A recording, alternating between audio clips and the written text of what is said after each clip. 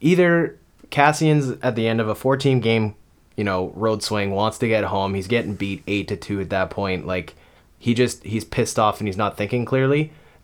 Maybe he's very intentional. That also implies that Cassian ever thought clearly. Oh my ever. God.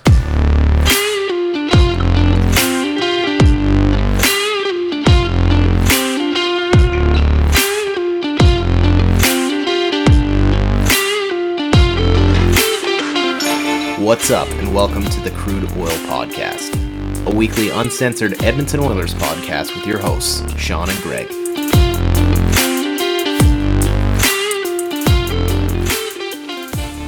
What's up, and welcome back to the Crude Oil Podcast. It is the Dustin Penner episode, number 27.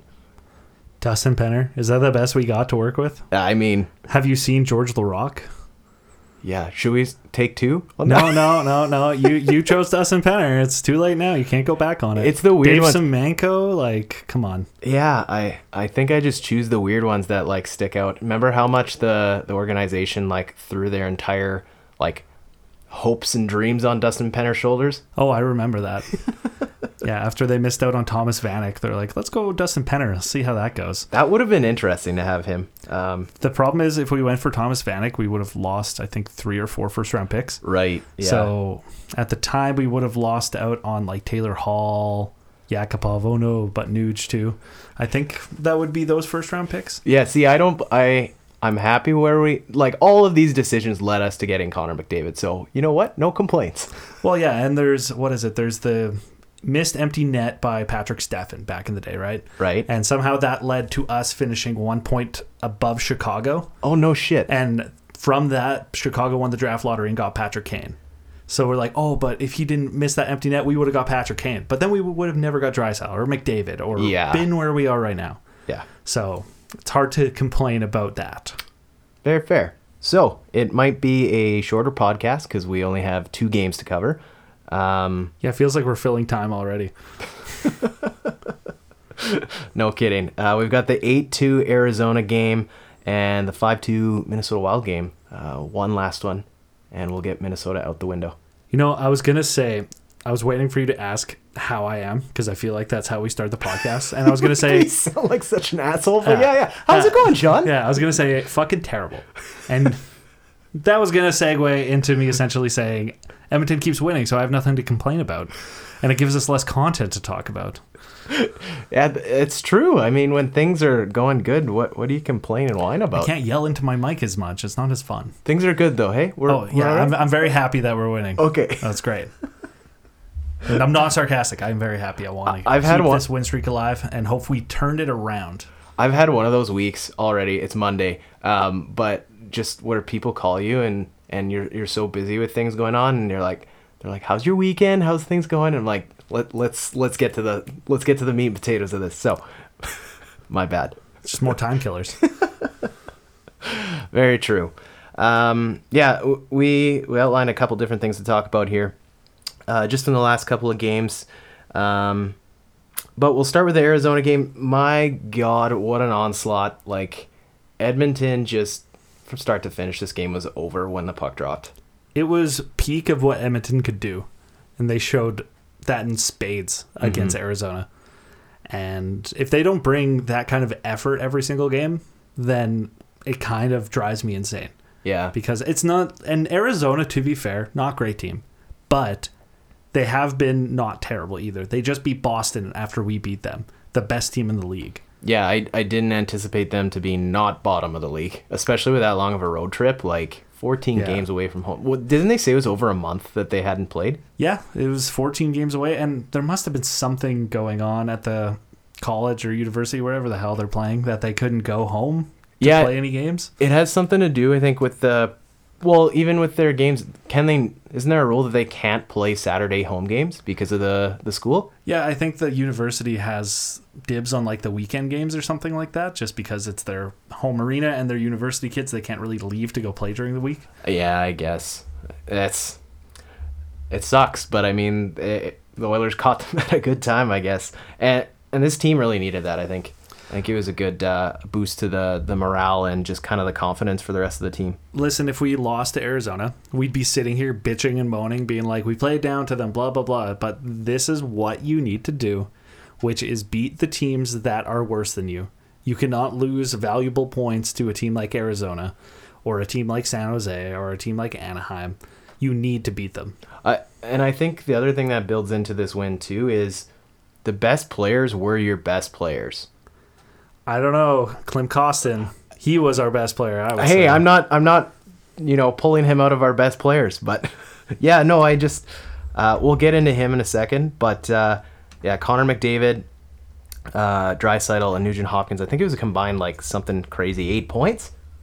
Yeah, something along those lines. Let me do a quick tally. But, yeah, it just complete domination from the team. Here's the thing about this complete domination is they dominated mostly on the power play. Like McDavid's 2 goals were number 7 and number 8. So just a cherry on top, right? So outside of the beginning of the game where they got a couple power play goals, it was like Derek Ryan's line, the second line with Yamamoto getting an assist, Dylan Holloway and the third line getting a goal, and Holloway getting the point. Klim Kostin, again, scoring goal number, what would that be, 6 in that game. Yeah. So I think the top players put more of the cherry on top of the game and made it out of reach, but I would say the depth guys are the ones who truly won us the game. I'll listen to that. That makes sense. But just to wrap up quickly, 9 points between Nuge, McDavid, and Draisaitl. But yeah, let's dive into that then. Klim Kostin, I thought, easily his best game of the season. Oh, for sure. He had the Gordie Howe hat trick. Yeah. Fought Cassian. Cassian clearly was just being an asshole, I think, and just wanted to fight him for the sake of fighting him. So, yeah, that was going to be my question. Either Cassian's at the end of a 14 game, road swing, wants to get home. He's getting beat 8-2 at that point. He's pissed off and he's not thinking clearly. Maybe he's very intentional. But that also implies that Cassian ever thought clearly, ever. God. But I think the other thing, just taking a look, there might have been an element, I think, that he was a little bit upset with how easily Kostin went down when he hit him. Oh, I'm sure that had something to do with it. And Cassian's the kind of guy who finds slights where there isn't slights to get mad about, to be fair. But hey, I'm perfectly fine with it if Klim, for example, or Klim, I guess, is how you're supposed to pronounce Klim it. Kostin. If he's a willing combatant, then I have no problem with it. And that is the reason why Kostin, I think, will be on that fourth line when we're 100% healthy. Have you seen a player in the past 5 years that the Oilers fans have all rallied around a bottom 6 player as a fan favorite? I would say the last known example would be Cassian in 16-17 during the playoffs. Yeah. And then outside of that, probably not, because you had the rotating cast of the Jujar Karas in there, who were supposed to be those guys. Maybe Archibald. Yeah. When he first came that first season, people really, really liked him. Brendan Perlini for a hot second. Yeah, preseason Perlini. Ty Ratty in the preseason. Yeah. Pretty much all these guys who just show up for preseason. I think, of all the guys that you mentioned, though, I think that Klim Kostin's game is more rounded than every single one of those players. Granted, Archibald threw his weight around, but he did not have the size and he did not have the power forward structure that Kostin's brought so far. Kostin also has the hands. Yeah. He's a former first round pick, so he has the skill there. He wasn't picked there just because of his size.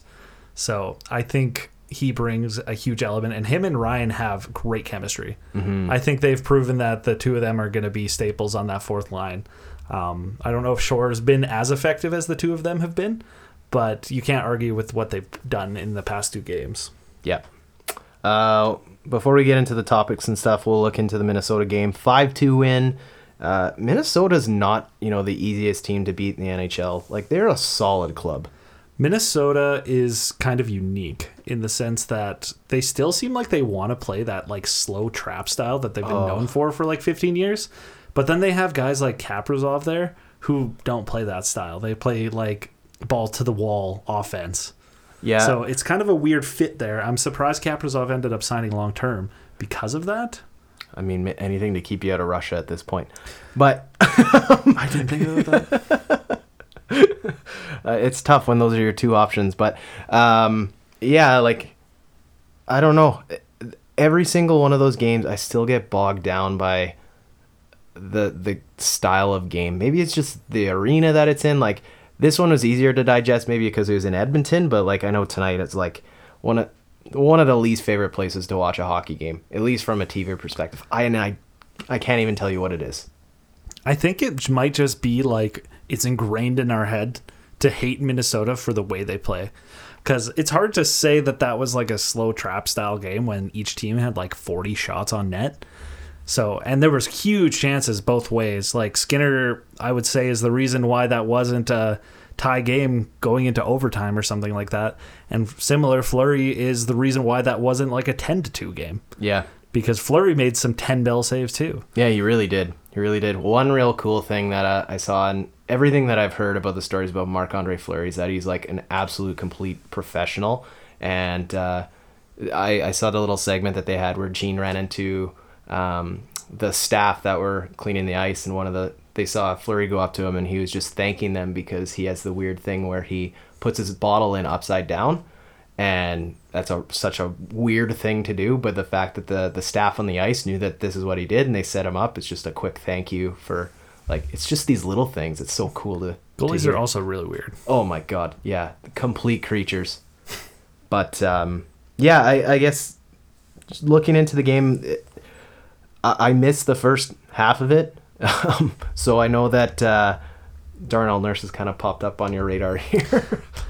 Man, I hate shitting on Nurse so much, but like, I just don't understand why when he makes a mistake, it is like the most painfully, visibly obvious, boneheaded mistake you've ever seen in your life. It's like he has moments where he looks like our number one defenseman, and other times where he looks like he was just drafted out of junior and is way in over his head. It just doesn't make any sense. He is quite the anomaly of a player. Yeah, like when he messes up or things happen, like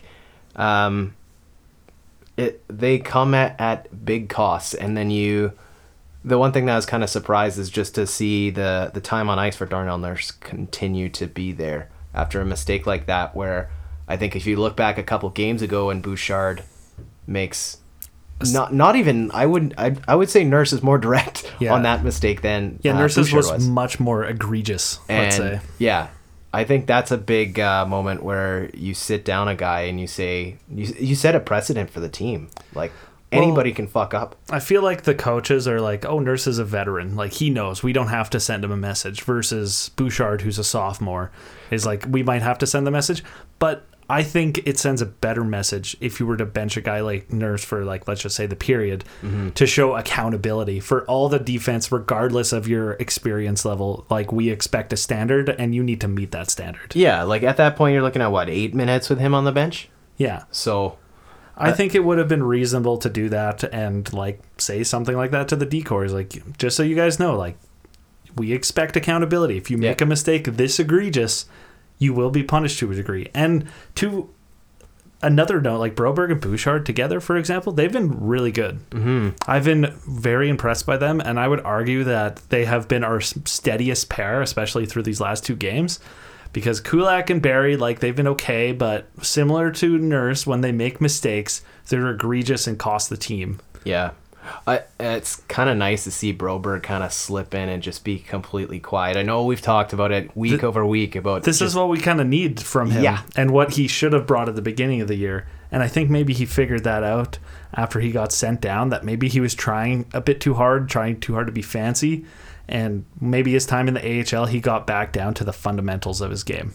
Yeah, build that little bit of confidence up, get that ice time in. Maybe like his training camp wasn't as long as he needed it to be, but yeah, it was just it was nice to see him kind of slide in and not be, forcibly moving pucks up ice or, just playing hot potato every single time. Yeah. It's important to note that these guys are probably playing more sheltered minutes. I don't have the advanced stats in front of me, but I'm sure Nurse and CC are playing against like the Kaprasov line, for example, in this Minnesota game, like the vast majority of the time. Yeah. Versus these guys, Broberg and Bouchard are probably playing against the fourth line and the third line occasionally, getting offensive zone starts, not much defensive zone responsibility.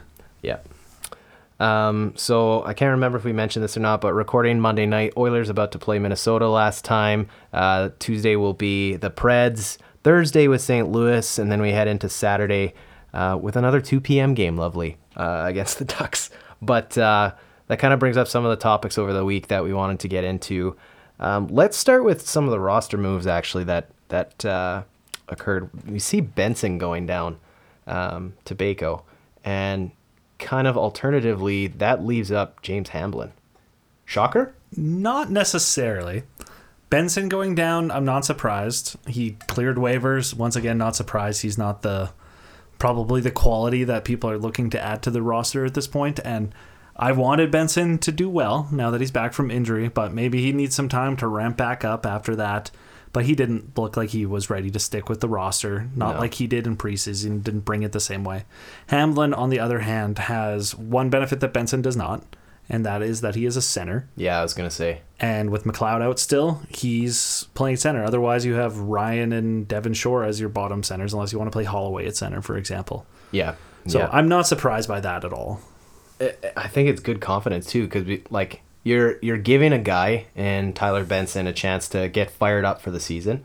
I would not be shocked to see him called up in 2 to 3 weeks. Yeah, he could be one of our first call-ups kind of style. Yeah. He'd probably be ahead of Malone in the depth charts, unless we need a center, for example, where Malone plays. But in conversely, like, you're also giving Hamblin that extra little bit of experience. Like, he hasn't been bad. Hamblin has been, which I'm happy about for a young player, he's been pretty quiet. Yeah. Where he hasn't been like a liability on the ice, and they've got their fair share of a few chances because it's Hamblin, Holloway, and Puljujarvi playing together. Mm-hmm. And to be fair, like, there was a lot of talk of Holloway lately, and I think the Minnesota game was a bit more of a quiet game, which isn't necessarily a bad thing. So it'll be interesting to see how that line plays tonight and how many minutes they play, because with how well the Ryan line and the Kostin line, they're the same line. Yeah. How well they've been playing, they're essentially that other line with Holloway and stuff is getting bumped down to fourth line duties and minutes. Okay. And the vast majority of the responsibilities going to the pseudo fourth line of Derek Ryan and Klim Kostin and Devin Shore. Yeah. So that kind of leads into the next question that I had. And I mean, I think I know the answer because we talked about it a little bit last week, but when all of these injuries get figured out and everybody's healthy, does Klim Kostin still have a spot on this top 12? I would say so. And so that likely pulls out, you're either losing a Ryan or a Shore. I think Shore for sure. Yeah, I think Shore would be the first, eh? Yeah. Because I think we talked about this before. We'll go through the lines again. It'd be like Kane, McDavid, Hyman, Nuge, Draisaitl, Yamamoto, Holloway, McLeod, Fogle, and that leaves Ryan, Kostin, and Puljujarvi as our fourth line. Right. So I think that's pretty reasonable. I know there's a bit of a offside with Kostin and Puljujarvi. I think they're both right wings. Mm-hmm. So I don't know if they're looking for that balance. I think Kostin's a natural lefty though. Okay. Left winger. So well, then like that would work pretty well, and I think it speaks volumes about Puljujarvi and where he might be valued in this organization at this point.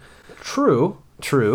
I'm with you. Like, I think Kostin, if he continues to play the way he's playing, you have to find a spot on the roster. Oh, of course. And if you take him out of the roster, like obviously Kane will be back, but I don't want him fighting and being overly physical. Yeah. I'd rather see a guy like Kostin doing the grunt work that comes with that role. And I think if you're going to play him somewhere, I think you have to play him somewhere that's complementary to a smaller player, like a Yamamoto, like a Puljujarvi. I say Puljujarvi, but he still plays a soft game. That's why I say that. What about Derek Ryan? Well, exactly. Yeah, same I think that's deal. why they complement each other so well. Yeah. So I guess we'll see what happens. I mean, knock on wood that everybody gets back right away. And that, of course, with McLeod coming back, that obviously states that your first move would be Hamblin down and then probably Devin Shore. But I know they like to keep him around for his kind of versatility up and down the lineup. But we'll see. He'd just be the 13th forward for sure. He would still be on the roster. They're not going to send him down probably. Yeah. Unless there's some cap implications that we're not considering, of course.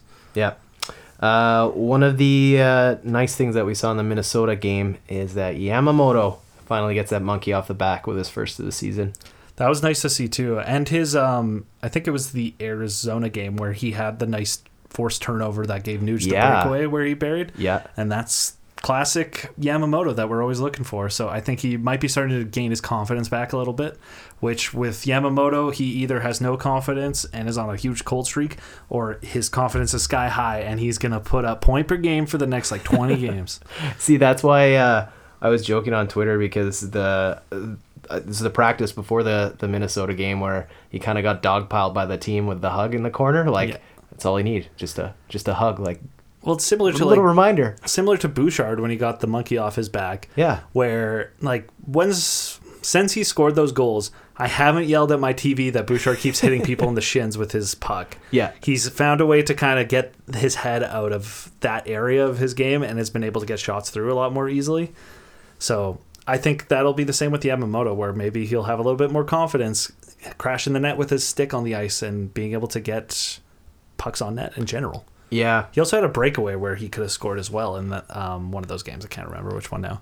Yeah. I think a lot of these players will need some reminder sometime, just because this team feels different, and I'll associate them with last year's team as well, but I don't remember seeing such a cohesive, like, admiration for each teammate. Like, they talk about how close a room can be and everything, but you can tell that these guys are fighting for each other. And even when you look at the guys that are struggling, like, they're all Yamamoto, Fogle, Bouchard, the best of buddies. And you got to know the entire team has their back too. It's just when you see them struggling, when one guy pulls himself out, it seems like they're pulling someone else along with them. And it's moving in a very much like a train, if you want to use that as the... Yeah, I would agree with that. And I think the team as a whole, like, obviously winning helps. So, like, comparing it to the Decade of Darkness is a little, like, meh. But this team's been a lot more consistent with its overall cast over the past, like, let's say 5 years.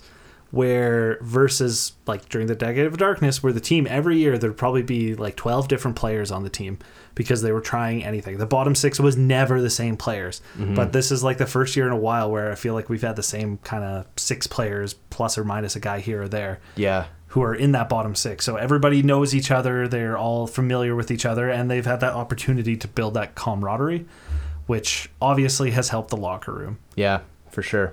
But if we're going to be honest about people and the struggles that they're going through, I think we got to talk about Puljujarvi, because this came out like the day of our last podcast. But it's been a week. It's been time to kind of digest some thoughts. But Puljujarvi's comments to the Finnish reporter, where he's kind of down and out, it's sad to see, man. It was really depressing to read, to be perfectly honest. And, like, Puljujarvi's always struggled with confidence, but it clearly showed in that. Like, and it's just painful to read stuff like that a guy his age feels like his career's already over in the NHL. Yeah. When, like, if he was in the league 10 years ago, when youth wasn't as in the spotlight, his career might just be getting started, and people wouldn't have these sky-high expectations of him. Yeah, and it feels like Oilers fans are such a divisive group when it comes to Puljujarvi. Like, you're either his biggest fan or you're critical of him. And I think when you look at his struggles, yes, there's an element to him struggling. Yes, there's an element to his point production. But you got to know that all of those things that he's going through right now, he knows. Clearly, he knows that. Then you have the impact of the coach. The coach is obviously going to have his back. The team's going to have his back. They know he's struggling, though. So he's heard it all before. But when we have all this external, like, piling, being like, oh, he's a man, he should figure it out. Like, this isn't 1980 anymore. There also wasn't social media in 1980 either. So, like, I don't know if he's ever online and goes through all this stuff, but God, I hope not. Yeah, God, like, if I were to give any advice there, is shut off your phone, like, get away from it, and connect yourself to the group as much as you can. Because the other thing, like, too, is you have the media types around Edmonton that are jumping on. It's like they're starting this fire, and then 2 weeks later, when he comes out and says these comments, be like, oh, what happened? Oh, he said it wasn't us. That's such horseshit. You can't fucking, like, fuel a fire and then just watch something burn down and then be like, oh, look what he did to himself. Yeah. They provided all of the gasoline necessary. Exactly. It just got sparked by something else. Yeah.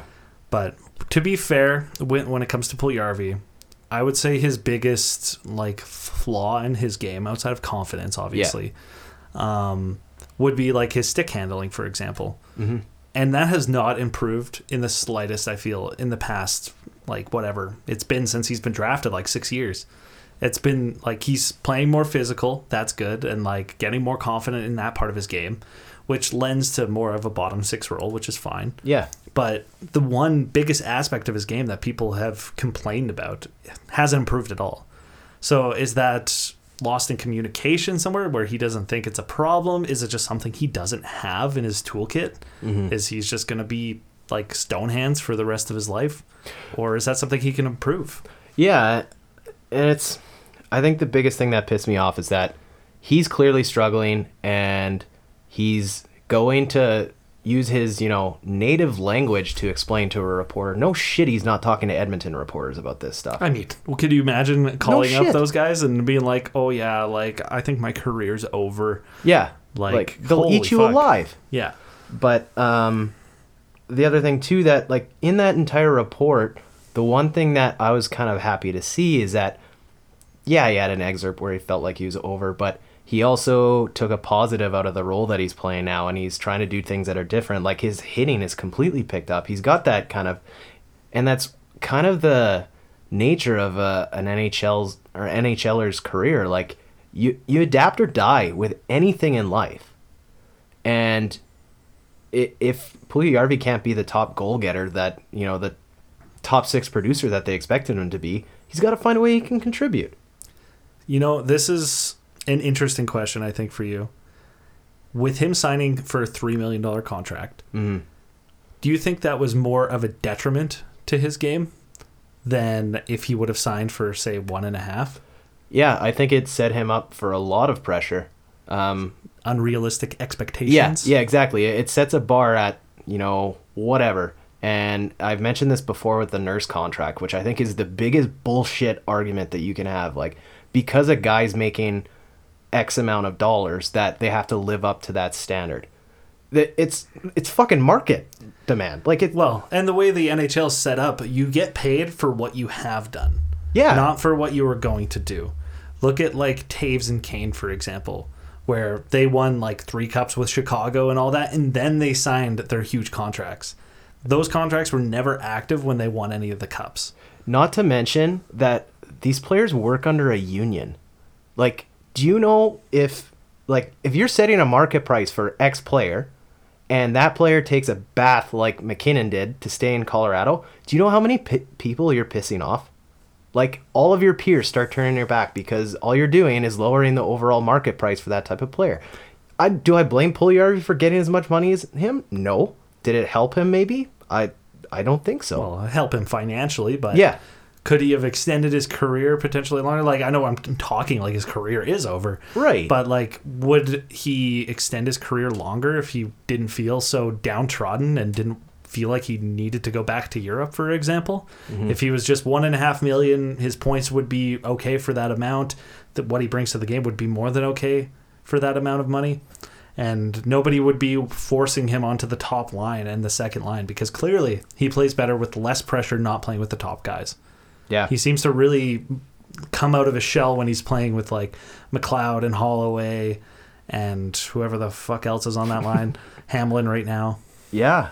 That would be the best outcome, I think, out of this, because I'm okay if Puljujarvi's a bottom 6 player. If he plays the way he's been playing on that third line, like, I've got no issue with it. Well, he needs to, like, obviously, I think he needs to lower his expectations. Obviously, he is very wanting to contribute in a top 6 role.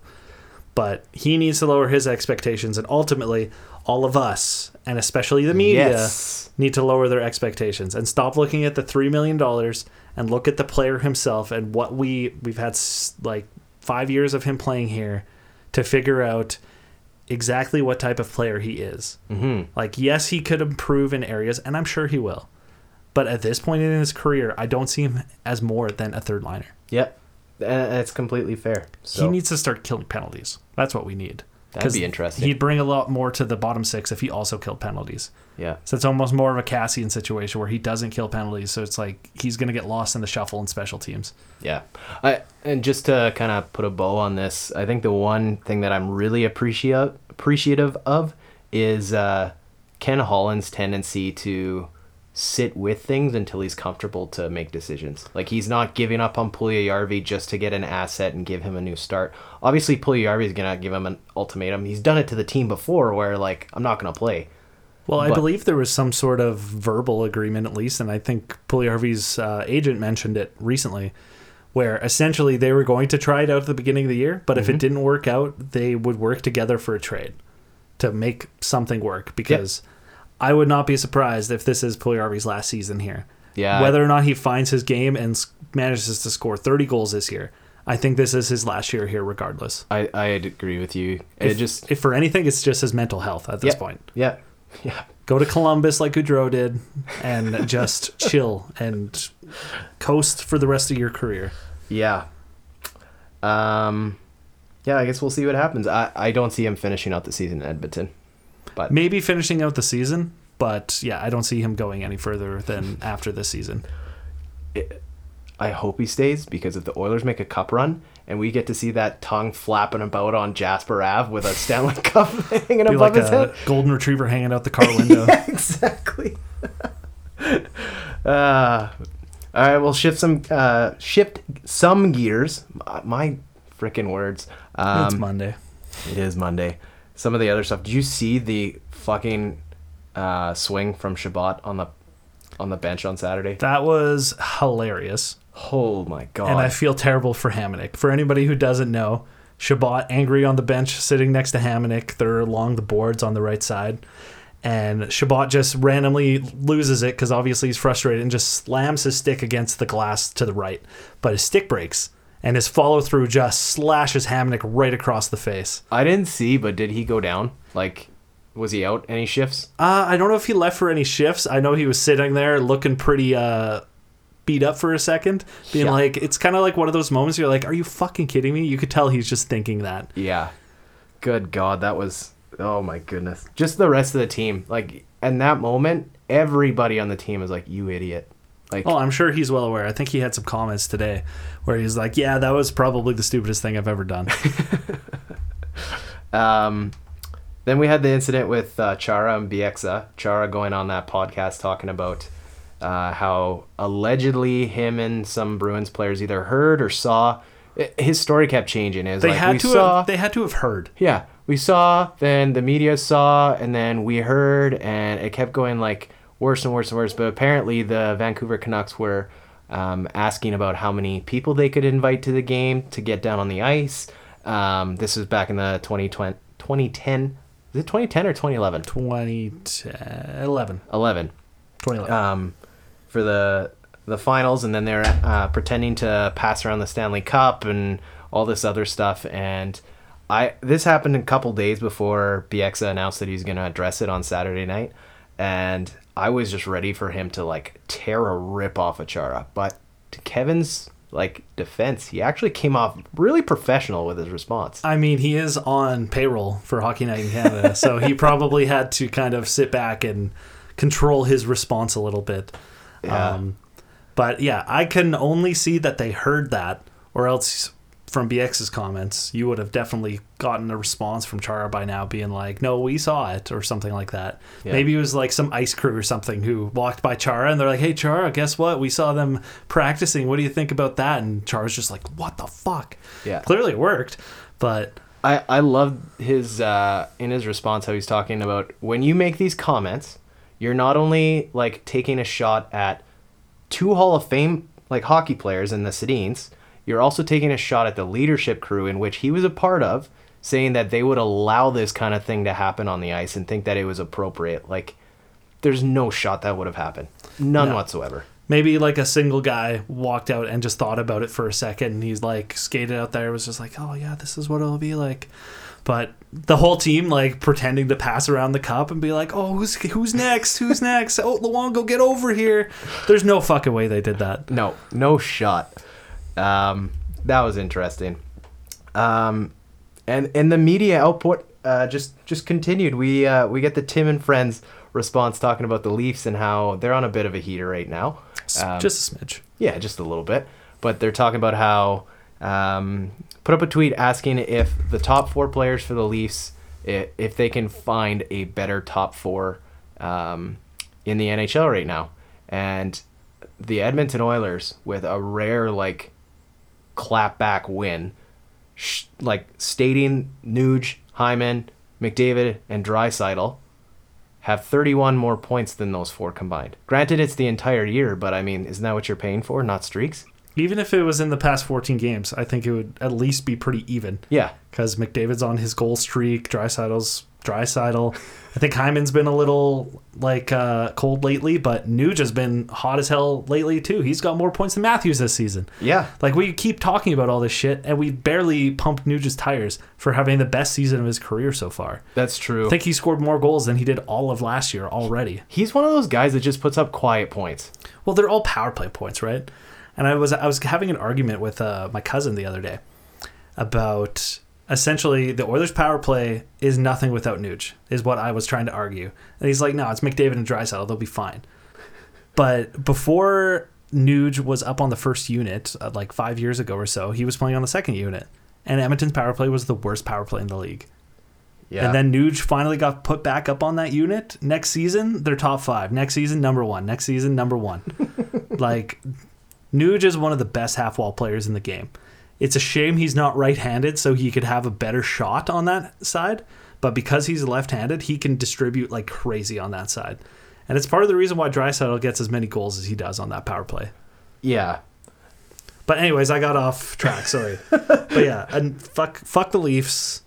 They go on a win streak and everyone's pumping their tires and cares about them so much. But their $11 million forward has less points than our $5 million forward. No, good rant. I appreciate that. I just wanted to pull up a tweet from Zach Lang. He's talking about the points, the salary cost per point, and between McDavid, Draisaitl, Nugent Hopkins, and Hyman, they have a combined cap hit of $31.63 million, 62 goals, 161 points, $196,000 per point. Marner, Matthews, Nylander have a combined $40.5 million, 57 goals, 130 points, so 31 less.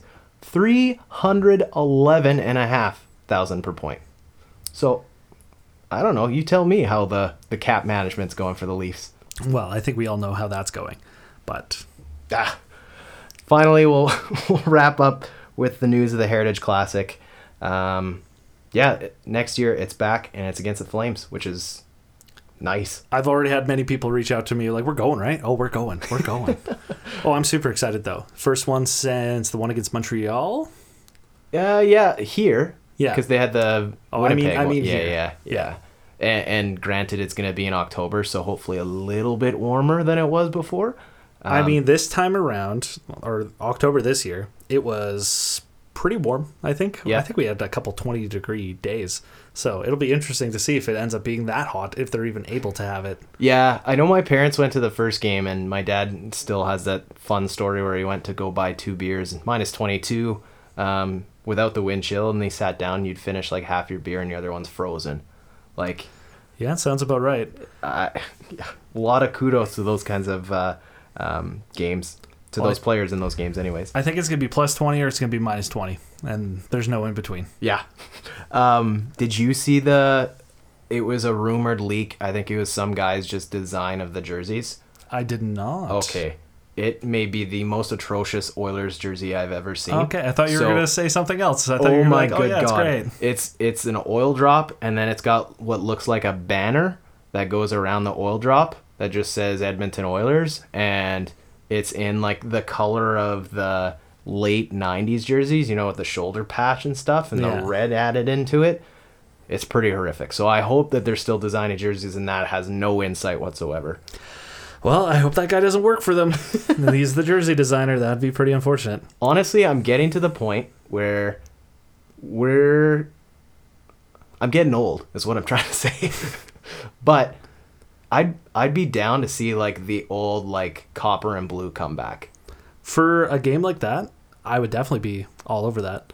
And see Calgary bring back the horse or something like that for that jersey. That'd be a good time. Yeah.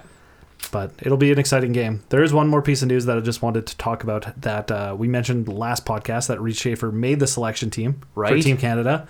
And it was announced today that he made the team. That's playing exciting. On the fourth line with former Oil King Dylan Guenther. There we go. So that'll be exciting. Yeah, some hometown talent. Well, I guess, It gives us more reason to watch the World Juniors. To obviously, do I need more of a reason to cheer for Canada? Probably not, but it's just icing on top. And Connor Bedard, number 1 center. Shane Wright, number 2 center. It'll be a really fun tournament to watch for Edmonton. Yes. I think I'm going to be glued to the juniors this year, especially like back around Christmas, things kind of getting back to normal. Yeah, it'd be nice no to more August World Juniors. Where is it this year? I don't know. I didn't even check, but I don't know if I can Google fast enough to tell you the truth. That's okay. There's just something about Boxing Day that's so much better when there's juniors hockey on. It's my favorite time of year where I just sit on the couch with my dad and we just watch the World Juniors. Yeah, you can wake up at 5 and catch the Spangler to start things too. Like, it's great. It's in New Brunswick and Nova Scotia. So it's in Halifax and Moncton. Okay, that's not bad. Two very, Halifax, you go back, that was the Fleury, 2002? I think you're right, 2003?